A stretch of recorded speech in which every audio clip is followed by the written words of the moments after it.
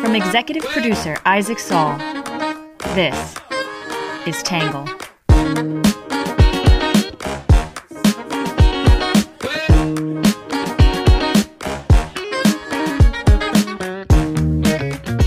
Hey everyone, Isaac here. I just wanted to check in very quickly and let you guys know that we will be taking this week off from the podcast.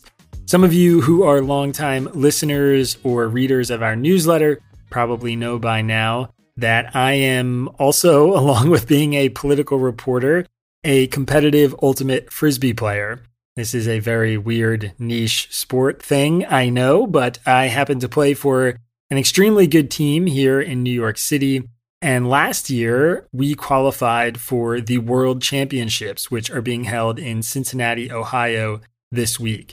This is an opportunity to play sort of like the Olympics at a tournament that comes around only once every 4 years.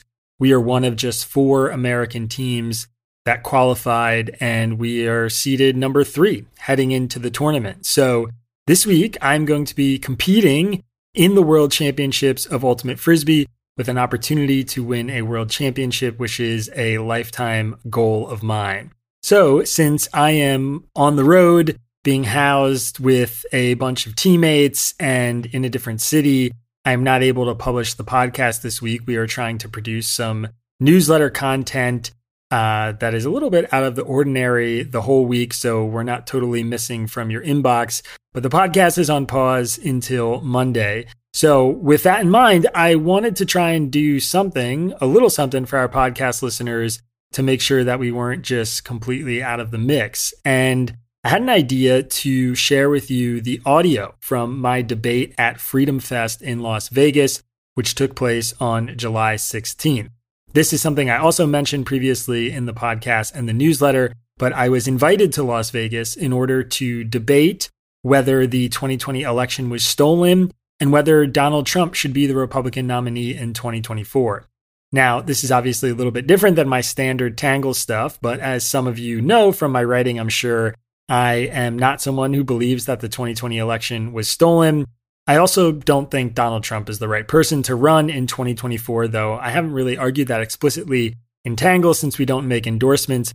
I was asked to make that case in the debate, which I tried to do to the best of my ability. It was a really interesting conversation. I think my opponent, Wayne Allyn Root, in the debate was on his home turf, definitely. This is a pretty conservative, right-leaning conference.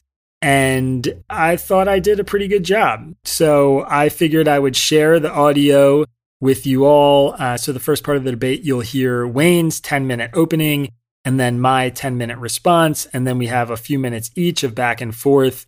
The crowd gets a little rowdy. They razz me and jeer me and boo me a little bit. And then we finish up with some questions from the moderator and a few reader questions. The whole thing is about an hour. And I asked Trevor, our handy podcast editor, to pull the audio from the debate and turn it into a podcast for you. So you had something to listen to this week. So that is what you're about to hear.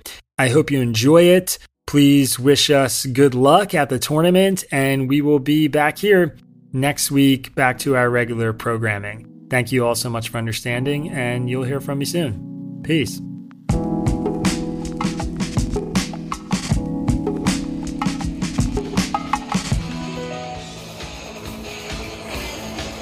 Oh, we have a great crowd here.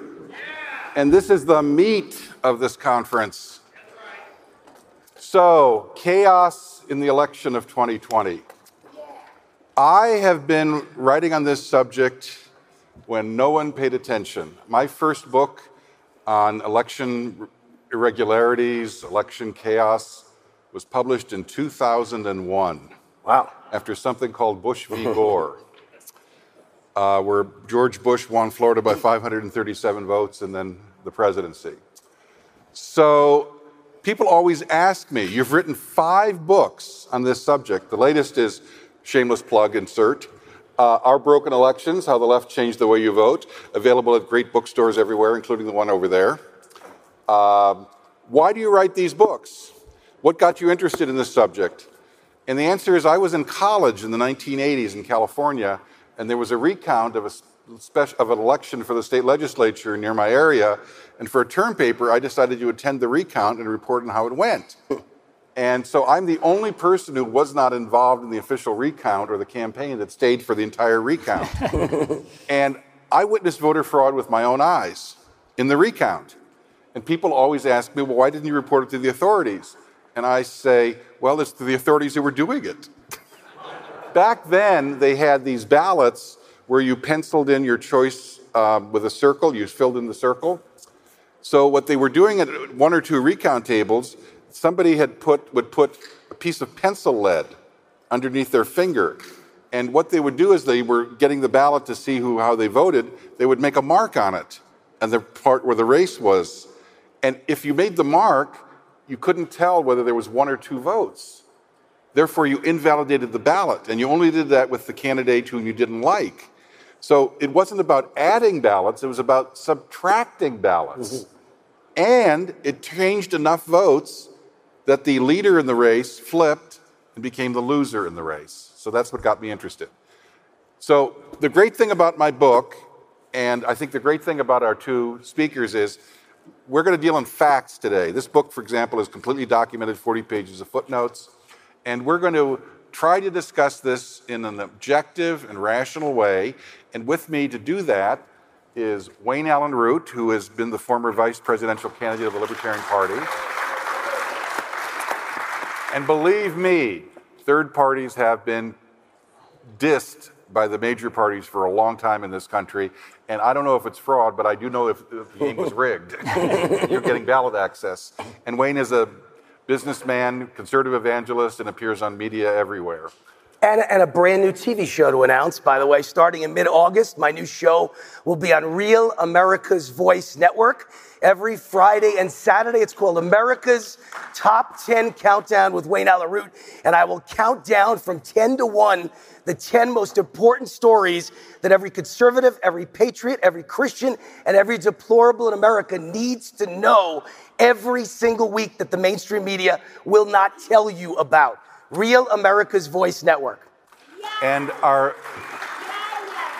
Isaac Saul is an independent journalist and researcher. He's been a political reporter on these topics for over 10 years. He publishes his independent newsletter called Tangle. And the website is readtangle.com. We got the nice sticker right here, so please go check it out. He's his great own marketing director. And Isaac has done a lot of work trying to untangle truth from fiction in what is discussed about the 2020 election. So the format of this is it's a debate, but it's really good, I hope, going to be a discussion because we actually have a lot to agree on, I think, between the three of us, as well as disagree on. So Wayne is going to get 8 to 10 minutes. There'll be a rebuttal or response from Isaac. Then I'll make some very brief remarks. We'll go into a second round where each gets about 5 minutes. Then I'll have a couple questions, taking my role as the moderator seriously. And then we're going to get some written questions from you in the audience, and I'll try to get to those as fast as possible. Wayne, go ahead. I'm going to take the podium if you don't mind. Sure. Sure. Hi, everyone. How are you? You know that I've got a national radio show every afternoon on USA Radio, 3 to 6 p.m. West Coast time, 6 to 9 p.m. East Coast time. Wayne Allyn Root, raw and unfiltered. And for the last year and a half, it's been about 24 hours a day proving that the election was in fact stolen and also proving that the government lies about everything. One of the greatest cover-ups in world history was the election. One of the greatest cover-ups in history was Hunter Biden's laptop. One of the greatest cover-ups in history are the COVID vaccines. Massive cover-up. Massive cover-up.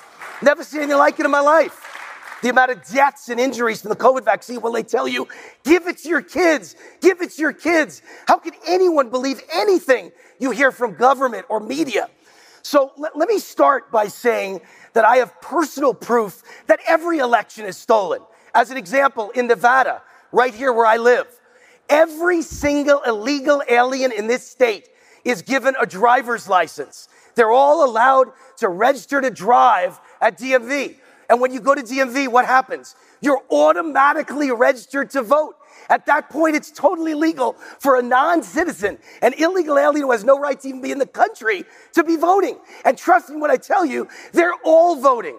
This is not California. This is not New York. If I walk around California, every person I meet's a Democrat. Walk around Las Vegas.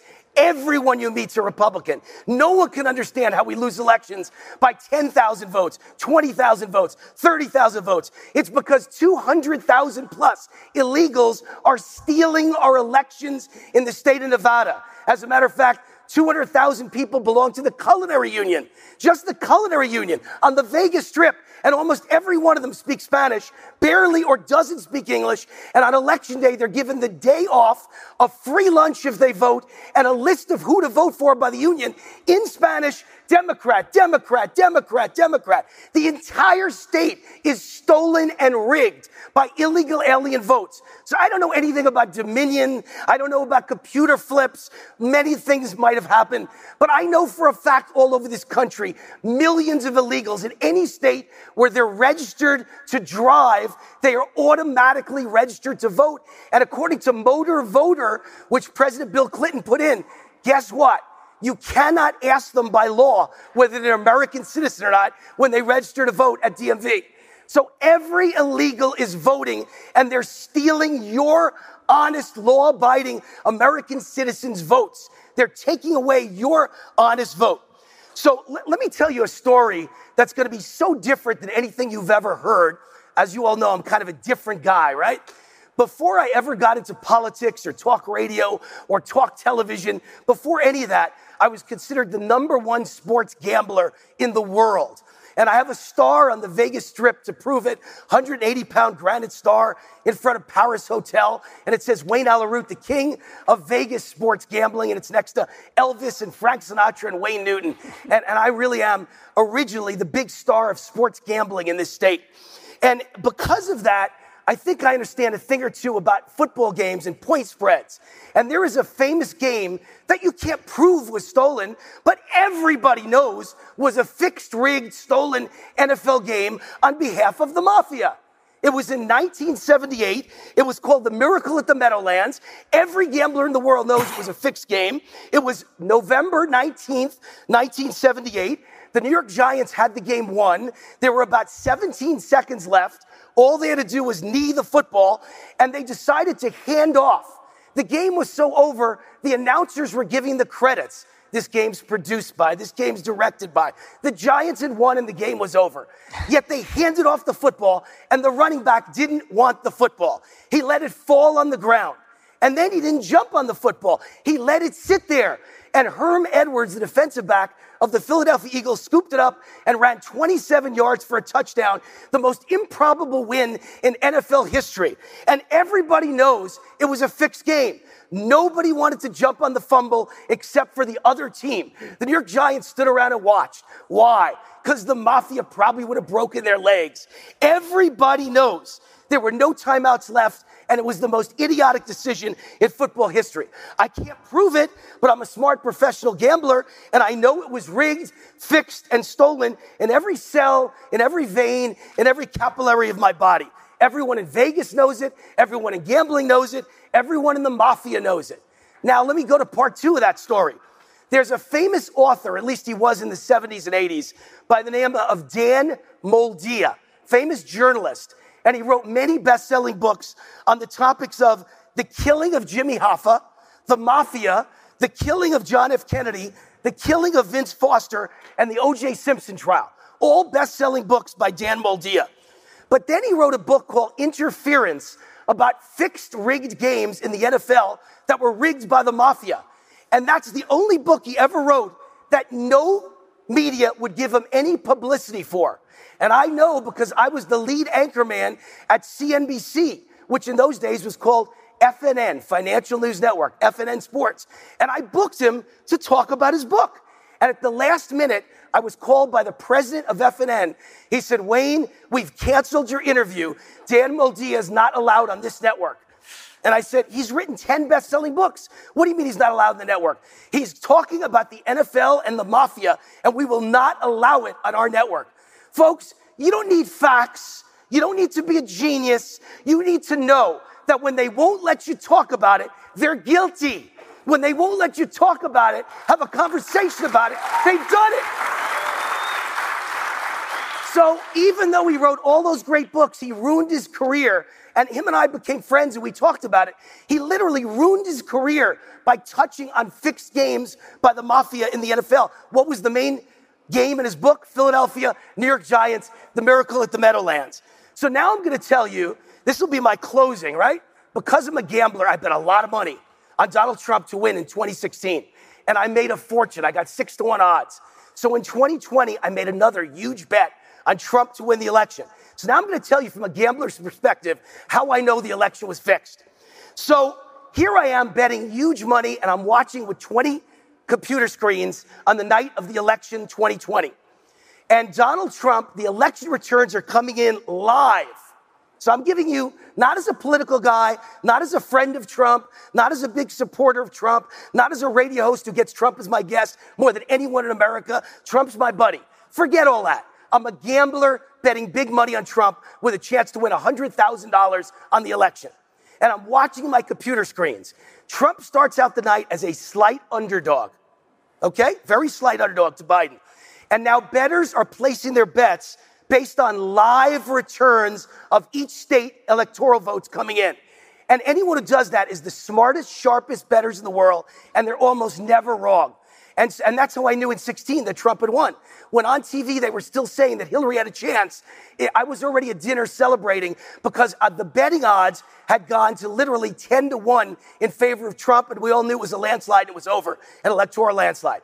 So in 2020, I'm watching, and it goes from Trump an underdog, the returns come in, Trump becomes even money, then a slight favorite, then a large favorite, then a 2-1 favorite. Each new state that comes in, I don't care what they said on TV, the bettors knew Trump goes to 2-1, 3-1, 4-1, 5-1, 6-1, 7-1, 8-1. Friends are calling me and saying, landslide, you made 100,000, Wayne. Congratulations.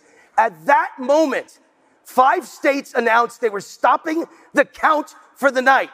It's just like the miracle in the Meadowlands. Fixed, rigged, stolen election. Never in the history of America has any state stopped a count for the night, let alone 5 states in coordination with each other, which just happen to be the 5 key states that determine whether Trump would win by a landslide or whether he'd lose by a landslide. And at that moment they stopped the count.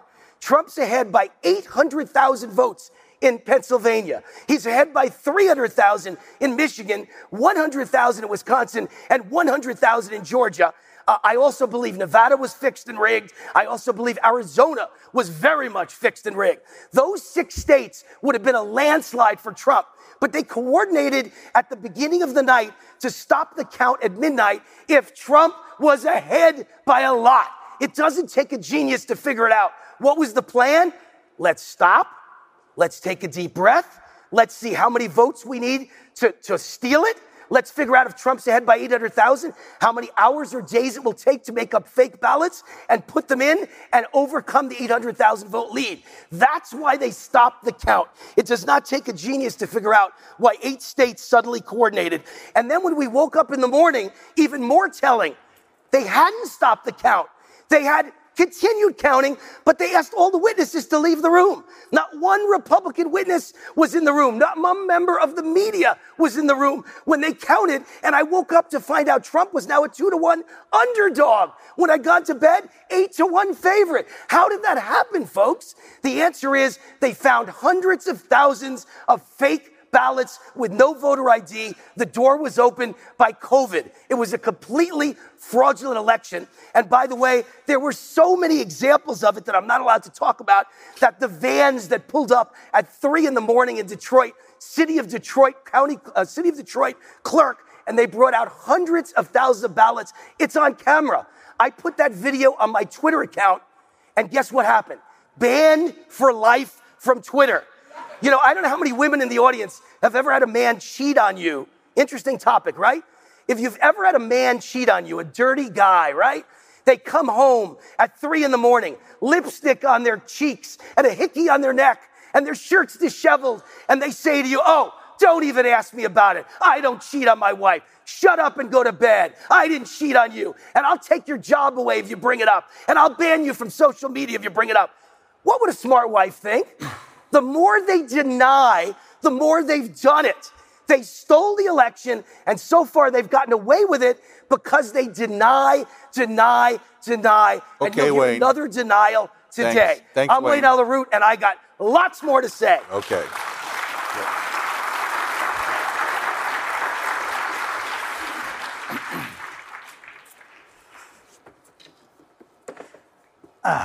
You're good, Wayne. I got to give you that.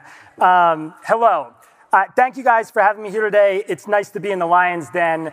I've got 10 minutes, which is not nearly enough time to cover everything he just talked about, so I'm going to talk fast. Please try and stick with me. I will start by doing something that may be foolish, but I'm going to do it anyway. I'm going to use 1 minute to state plainly many things I agree with Wayne about and many Trump supporters on about the 2020 election. First of all, voter fraud and election fraud happen. They happen in nearly every election. Election fraud is a bipartisan issue. Arguably the biggest election fraud story that has been prosecuted and proved in the last few years was a North Carolina Republican named Mark Harris. It is also true that many of the rules were changed due to the COVID-19 pandemic in the lead up to the 2020 election. It's true that an unprecedented number of people voted by mail in 2020 and that many states have never handled that much mail-in voting before. It's true that major Democratic donors like Mark Zuckerberg poured money into the funding of the 2020 election. It's true that the media suppressed a legitimate story about Hunter Biden and his laptop in the lead up to the 2020 election. And it's true that cell phone data is very valuable and can track people's locations, as is alleged in the 2000 Mules documentary. This wasn't in my script, but I also believe that game was stolen at the Meadowlands. Thank you, Wayne. All of these claims are true, okay? What is not true, what President Trump, Wayne Allen Root, Dinesh D'Souza, the rest of them have failed to prove is that there was so much voter fraud in the election or so much election fraud that the race was thrown to Biden. It is not true that election machines switched votes or that thousands of dead people voted. It is not true that thousands of votes were dumped in the middle of the night in Michigan or Wisconsin, or that tens of thousands of people voted illegally as non-citizens or via Dropbox ballots. None of this has been proven. It has not been proven despite the fact that much of it has been investigated by law enforcement and adjudicated in front of Trump-appointed federal judges. To recap, take yourselves back to the 2020 election. A couple days after the election, it is important to remember where we were. Donald Trump and his team were not claiming that thousands of mules carried illegal ballots to drop boxes in swing states, as has been alleged in the 2000 Mules documentary. They were instead claiming that Dominion voting systems had miraculously flipped votes from Trump to Biden via illicit software in the middle of the night through various countries like Venezuela and Germany. Please remember, that was the initial claim about how the election was stolen. Of course, we now know, thanks to text messages from Trump's chief of staff and the January 6th investigation, that those allegations did not have any merit. Trump eventually realized this and dropped the lawyer who made those allegations, Sidney Powell, and his legal team, Rudy Giuliani and Jenna Ellis, moved away from Dominion voting systems claims after weeks of promising they would provide evidence on how the election was stolen. Other claims replaced those initial Dominion systems voting theory. One was that dead people voted, which ended up just being stories of ballots being sent to dead people, and those dead people's ballots never actually being cast. One news outlet actually investigated a viral list of 14,000 dead Michigan voters who allegedly cast ballots in the election. They put a whole team on pulling a random sample of 50 names, tracking the people down, seeing what came of it. In the end, 37 were dead and never cast a ballot. 5 were alive and voted. 8 were alive and didn't vote. 0 dead people's ballots were cast in Michigan. The Trump campaign actually tried to make this claim in court in Georgia. His team alleged that 5,000 dead people voted in Georgia. That claim was investigated by law enforcement. And just recently, in sworn testimony under oath, Georgia's Secretary of State, a Republican, said there were, in fact, dead people who had cast ballots in the 2020 election in Georgia. 4 of them. 4 dead people whose ballots had been stolen and cast in the election. In each case, relatives of the deceased had cast their ballots. Not 5,000, but 4. Again, voter fraud does happen, so this is not entirely surprising and also not unique to the 2020 election. It's worth noting that Trump lost Georgia by 12,000 votes.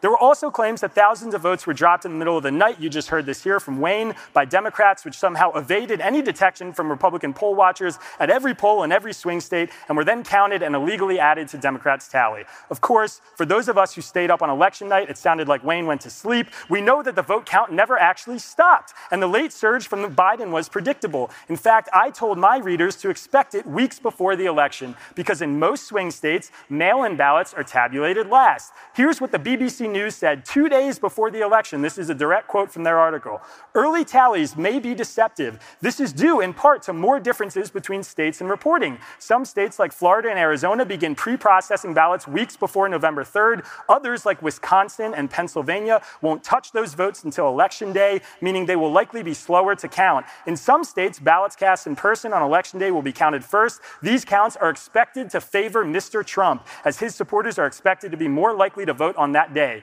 Since mail-in ballots were predominantly coming from Democrats who were more fearful of COVID-19 and more encouraged to vote by mail by their preferred candidates, it was obvious that the votes counted last were going to disproportionately favor Biden, especially given that Trump had repeatedly told his supporters that mail-in voting was unreliable. So, Wayne, the fact that you went to bed when Trump was ahead and woke up after mail-in ballots were counted to Biden leading should not have been surprising. It played out exactly as reporters and election experts said it would, exactly as I told my readers it would. It should be noted, too, that the only reason this happened was that Republicans in states in Wisconsin and Pennsylvania refused to tally and process votes before Election Day. You may have noticed that in Florida and Ohio, where elections are also run by Republicans, we did not have any problems on Election Day. That's because those Republicans passed bills to allow mail-in voting to be counted earlier.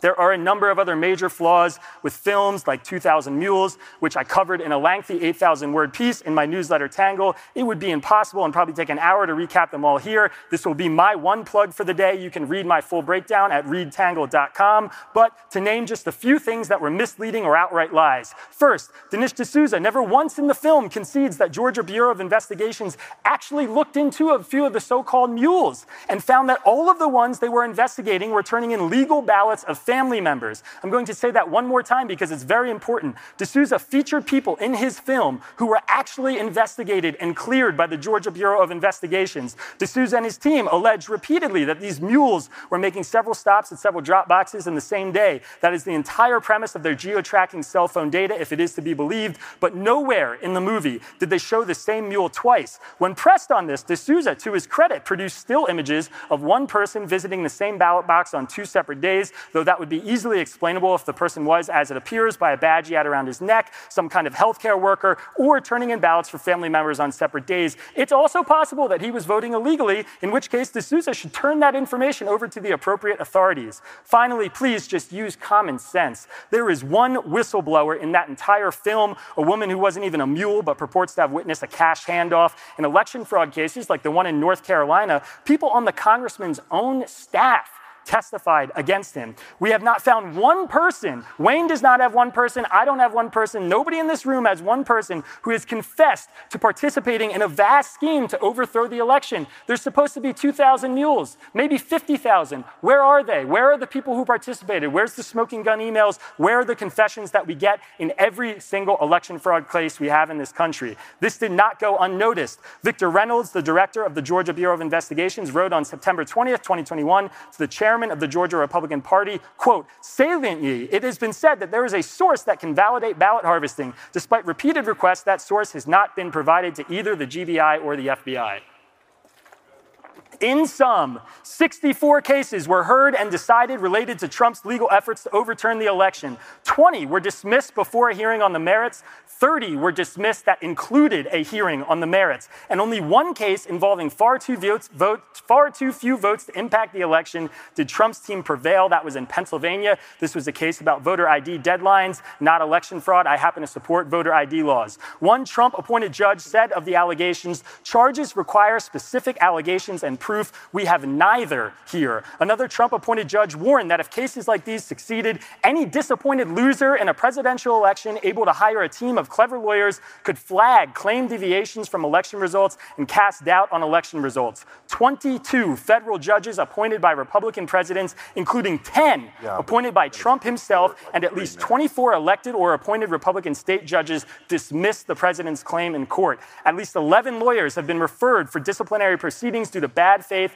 and baseless efforts to undermine the outcome of the 2020 presidential election. And now, Dominion Voting Systems is successfully pursuing a defamation lawsuit against Sidney Powell and others for their lies. That lawsuit has resulted in retractions from Fox News and Newsmax. As Trump's own faithful Attorney General William Barr put it, the claims are, quote, BS, completely BS, absolute rubbish, idiotic, bogus, stupid, crazy stuff, complete nonsense, end quote, a great disservice to the country. And Barr said Trump is, quote, detached from reality, end quote, if he believes them. Now, we are here today also to discuss whether Trump should run in 2024. That argument is easy. I think I have about a minute left. The fact that these allegations are all hogwash is precisely why he should not. Trump lost in 2020 by 7 million votes, fair and square. He will probably lose again in 2024. And even if he won, he'd enter office at 78 years old, the same egregiously old age that President Biden started his term at in 2021. Even Trump's former chief of staff, Mick Mulvaney, won't support him in 2024. His former campaign manager, Brad Parscale, has said he was embarrassed that he helped get Trump elected. His former vice president may run against him, and his former attorney general thinks he's detached from reality. As president, Trump bungled the COVID-19 response, was impeached twice, and oversaw the only non-peaceful transfer of power in U.S. history. On top of all of that, he is currently entangled in a half dozen investigations.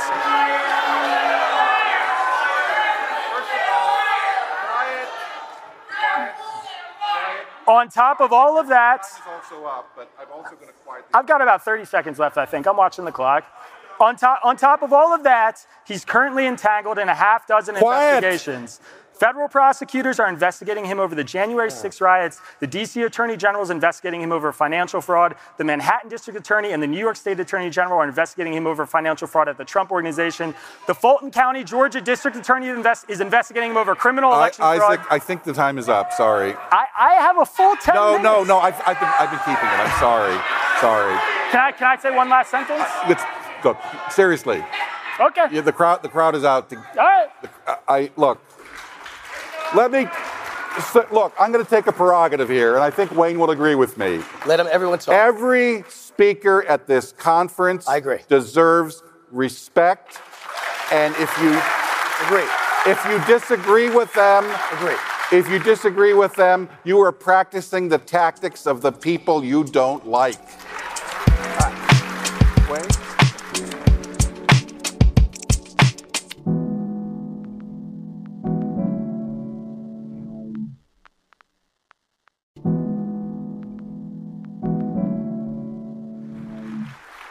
So here's the deal. Look, I met him backstage. Isaac is a really nice guy. And by the way, because I was born Jewish, even though I took Christ as my Savior 32 years ago, I was born Jewish, and I have a lot of Jewish relatives, a lot of Jewish friends.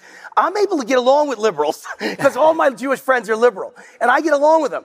Doesn't mean I ever agree with them. The fact is, this country is screwed.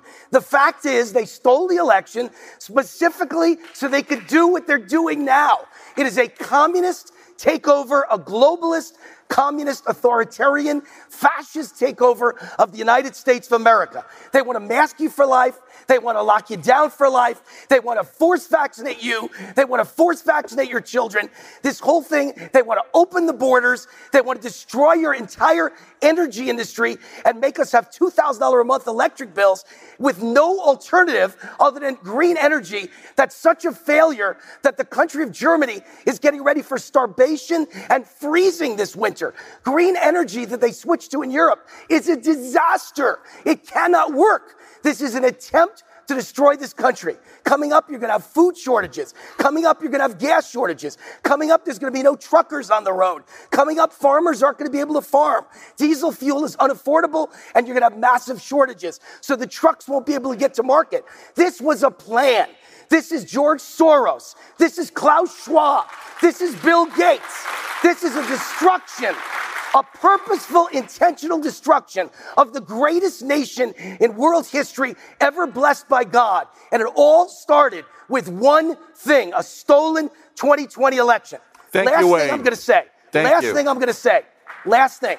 The biggest lie ever told. We're the only country in the world, the only major country that has no voter ID. The simplest thing in the world to have a photo ID issued by the government. Is it racist? Mexico, to vote, demands photo ID issued by the government, and a thumbprint. And I just found out 5 days ago from a worker at my home who's of Puerto Rican descent that you can't vote in an American territory, Puerto Rico, without photo ID and a thumbprint. And the United States is run by people that look Wayne, you in the your time eye is up. and lie to you and tell you voter ID doesn't matter. Okay. That's how they stole the election. Can I respond? Please. Boom. Because we're running late, we're going to cut it to about 4 minutes. Okay, that's fine. All right, listen, I just want to finish my remarks because it sounds like maybe I went over time. The summary of what I was getting to was that Trump is under a lot of investigations right now, and that's not a typically good thing for somebody who's running for president. Usually it doesn't play well with voters. My closing statements were that he is toxic right now for moderates, independents, women, and swing state voters. He needs to win, all of which is why he should step aside and allow any of the many capable, like-minded Republicans like Ron DeSantis to fill his shoes. Okay, now I want to just address a couple of things that Wayne said. Thank you, yes. Look, Wayne said at the top in the beginning about Nevada and his experience here, and I'm just pulling up my notes because I was typing a little bit while he was talking. He said, everybody he knows in Las Vegas is a Republican, and yet the elections always go to Democrats here. They were won in, 2020. Look, we have voter registration.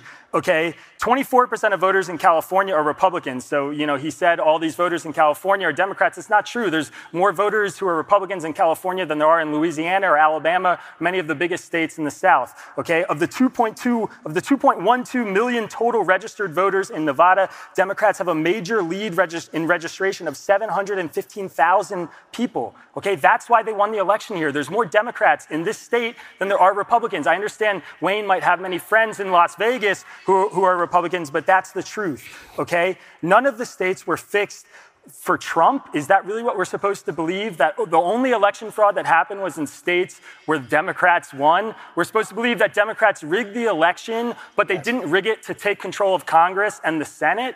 Yes. They have a 50-50 split in the Senate, and they lost seats in the House.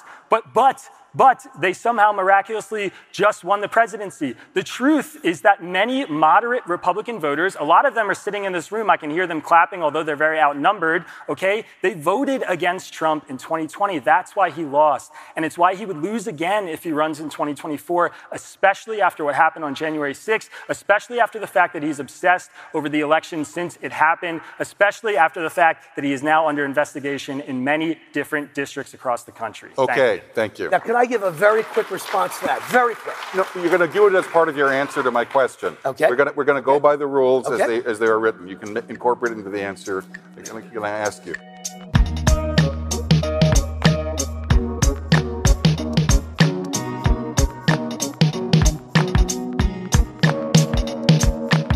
So my job as a moderator is to ask tough questions before I get to your questions of both sides. I will not be interrupted. Do you hear me? I will not be interrupted. My first question will be for... I am. Isaac, here's my tough question. The Washington Post had a poll a few years ago, 3 or 4, in which it asked people not just what they thought about voter ID or other questions, but whether they thought voter fraud was a serious problem in America. And it turned out that it was about, in the 60s, mid to 60s. And not only did African Americans and Hispanics and Asians support voter ID in almost the same numbers as Caucasian Americans, but it turned out that more minority voters thought that voter fraud was a serious problem in America than whites. Why would that be?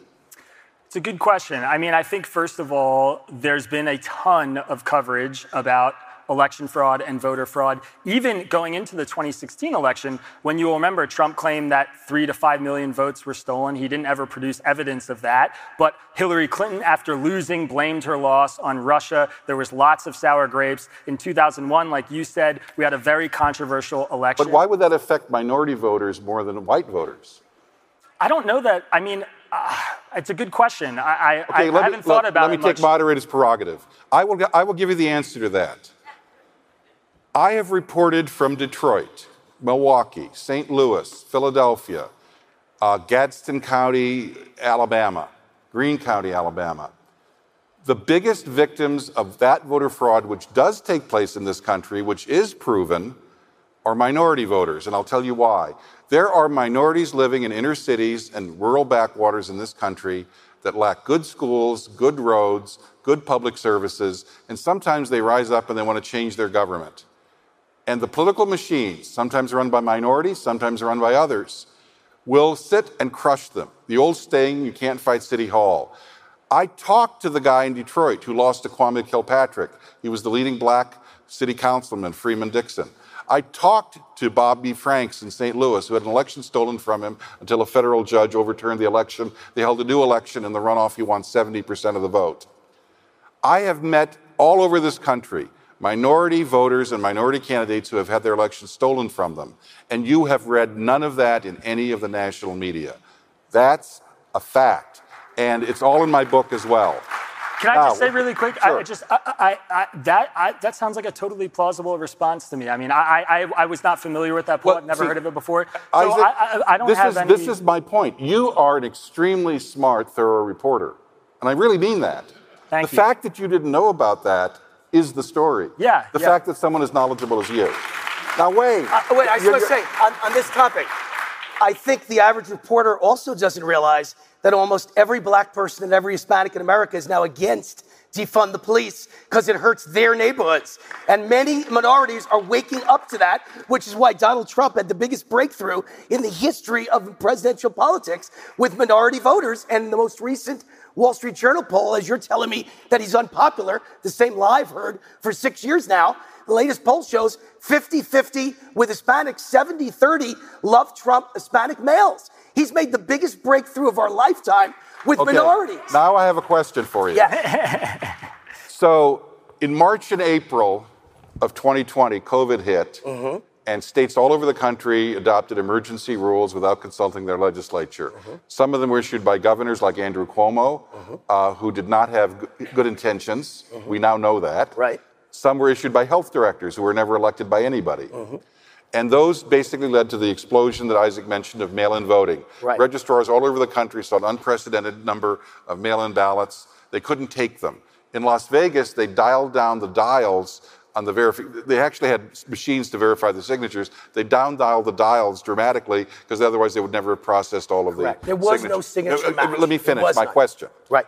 So, several people in the election integrity area, people like Cleta Mitchell, people like Christian Adams, people like my co-author Hans von Spakovsky, went to the White House. They were invited by the White House, and they were asked, what is the impact of this problem? And they told the White House, this is DEFCON 3. You cannot wait till November 5th to contest the election because there's only 34 days between the election and the Electoral College voting. You'll never be, even if it's happened, you'll never prove it. You've got to address this immediately. Right. You have to have all your lawyers. Agreed. Okay. Brad Parscale has said this publicly and to me. He was Trump's campaign manager. I know. He was there at the White House. They met with Jared Kushner, who it turns out was the president's son-in-law, but he was actually his real campaign manager. There was the problem. There was a 3-hour meeting. Yeah. And Jared Kushner took careful notes, said that what they're saying was very important, and said, I'll get back to you. He did nothing. Right. I interviewed Donald Trump about this. He had no response. Didn't the Trump campaign lose this election before the first vote was counted because they didn't take seriously the COVID regulations? I have credibility with my fans because I always tell you what I'm thinking, whether it's good or bad. I mean, I'm 90% pro-Trump, but 10% of the time, I tell you what I think he did wrong. Number one, his biggest mistake, if he wants to win in 2024, and I'll get right back to your question, is shut up about the vaccines and stop taking credit for the vaccines. That's his single biggest weakness. That's not what I asked about. And number two, he did not prepare for a stolen election. It was a gigantic mistake. I rooted for 4 years. I wrote column after column, which were all handed directly to him. Get voter ID. Get voter ID. So, Wayne, here's the $24,000 question. Yeah, what's changed? No. If Jared Kushner has a role in the 2024 campaign, are you still endorsing Donald Trump? Listen, I'm with Trump. Are you endorsing? I'm the most loyal guy in the world. I'm with Trump. But I think Jared is the problem. Jared is one of the biggest problems Trump's got. Jared's no good, and Ivanka's no good. Big problem. Okay, now you came here, and you deserve the rest of the questions. I'm going to shut up. Do I have? But I never got one rebuttal at all to some of the things he said. I need a quick 1-minute rebuttal. 30 seconds. All we've heard from liberals and media, day and night, it's just like the Soviet Union. It's brainwashing. It's propaganda. And all day long, they're so quick to say, as Isaac was, nobody likes Trump. No one likes Trump. Can I remind you of a couple things they want you to forget? No, because you only have 30 seconds. He got the most votes of any president in history. He got the most votes of any Republican in history. And he got the most additional votes of any president in history. 11 million more votes. Okay. And you want me to believe that a brain-dead zombie with dementia, with diapers and a mask, hiding in the basement, beat him and got more votes than Obama? Okay. It's a crop. Okay. It's a crop. Are there questions from the audience? Somebody was going to bring me note cards.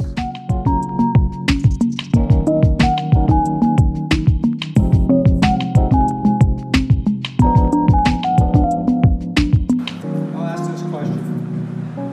What I've noticed is that the people who are the biggest opponents of the concept that there was a stolen election says that, but we can't prove it because we can't find enough instances of it. And my question is this: why is that considered the lack of evidence considered? Thank you. Why is the lack of evidence considered a conclusion that you can make? Let me give you an example. If I own a retail store, I know I've got shoplifting. I've got inventory shrinkage. Do I catch every person that shoplifts? No way. But I know at the end, when I do my inventory count, what I should have had versus what I have, there was definitely shoplifting. Most crimes do not get discovered in jail. Okay, thank you. Why do you... Let him answer. It's an excellent question. The problem with the framing that you have is that, in our election systems, we have very intentional levels of checks and balances in order to make sure people who aren't eligible to vote can't vote, okay? That's the whole point. If you are a store manager, right, who's worried about shoplifting and you're watching 24-hour footage of your store every day, it's possible that you're going to miss a lot of people shoplifting, but you're also going to catch a lot of people shoplifting. And the more people you catch, the fewer items you're going to lose, okay? My proposition to you is that we've caught a lot of the people who have committed election fraud. Now, again, hold on a second. What you're suggesting is a really difficult thing because you're asking somebody to prove a negative. You're telling, it's like me saying that aliens exist. I don't have evidence for it, but you need to prove to me that they don't exist. You're telling me that election fraud exists, but you don't have the goods, and I need to prove to you that it doesn't exist. Look, How can I do that? No, we're going to have another question. He didn't ask it just of Isaac. He might have asked it as me. He asked it of Isaac. That's not true. Wayne, we're going to another question. Okay. Go ahead. No, is there a microphone, please? Microphone. Thank you. Who's your question addressed to? Whoever. Okay. So if they changed some of the rules before the election because of COVID, and some of those changes needed to go through legislature or they were contrary to state constitutions, how can those votes be considered legal votes? Well, so in other words, if mail-out ballots...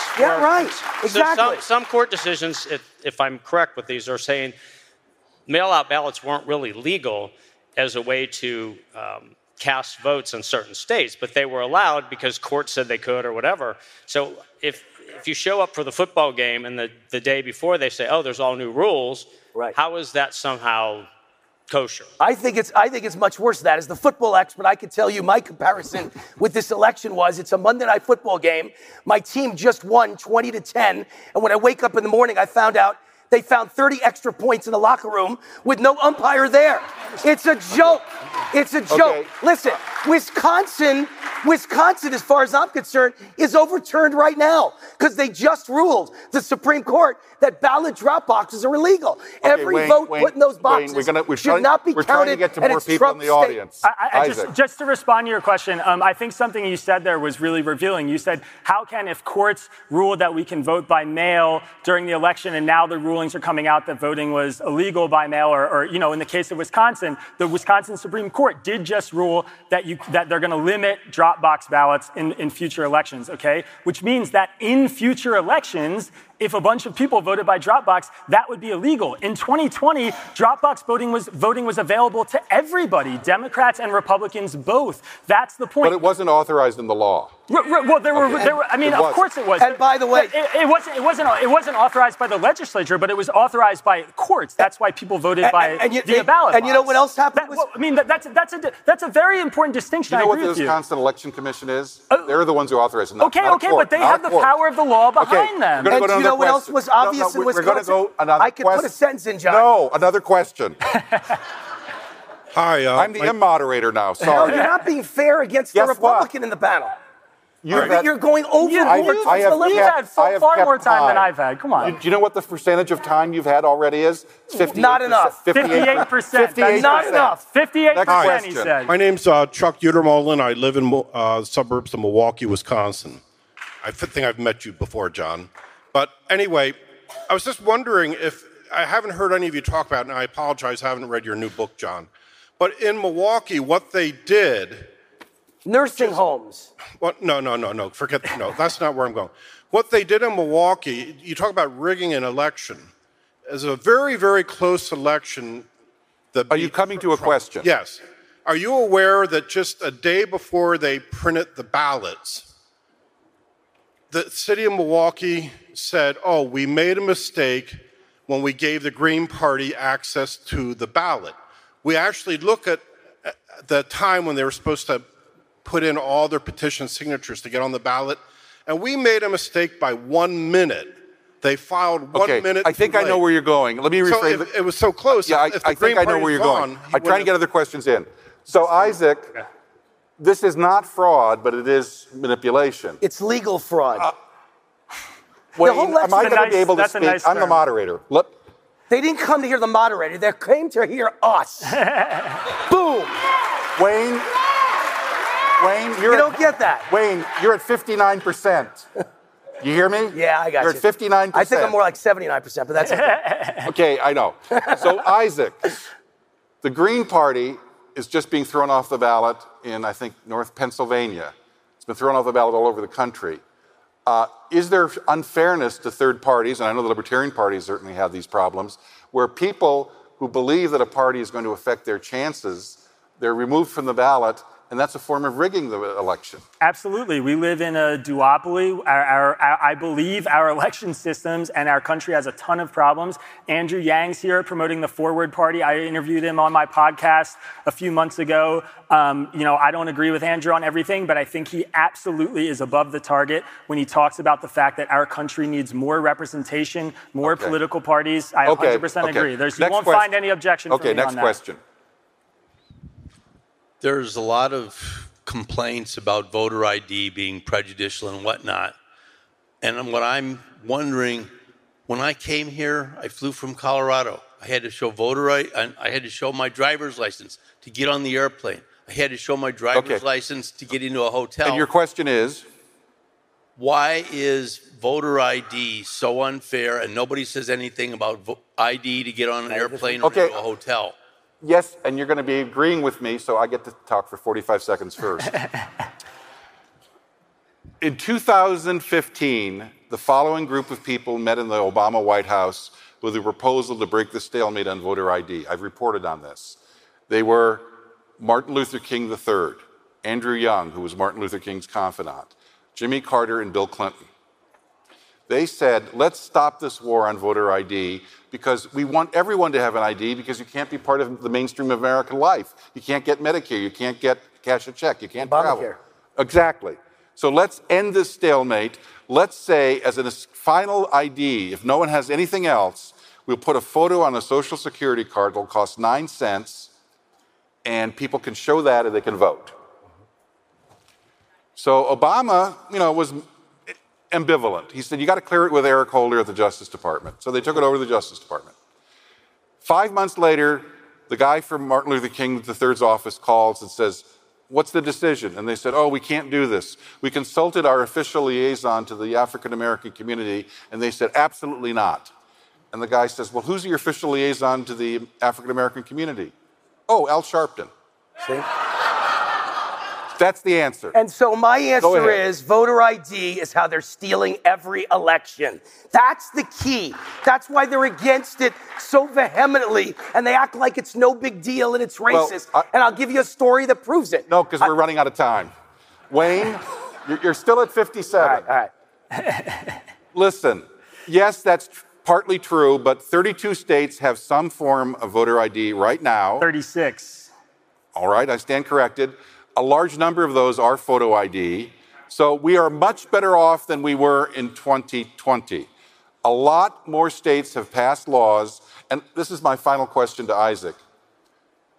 Isaac, we had S1 and HR1, the nationalization effectively of election law. A lot of things were said about that. We had a debate for a whole year. The needle, even the needle in the minority community on issues like voter ID and voter suppression and all those other things, didn't move, despite all of the media coverage and all of this stuff. What was your opinion of S1 and HR1, the Democratic Pelosi-Schumer effort to change the election laws from the states? And do you think that it had a fair hearing, and do you think there's a reason why it didn't seem to resonate with voters? I mean, look, it's a thousands-page long bill, and I think a lot of this conversation that we're having right now is about voter ID law, so I'll address that specifically.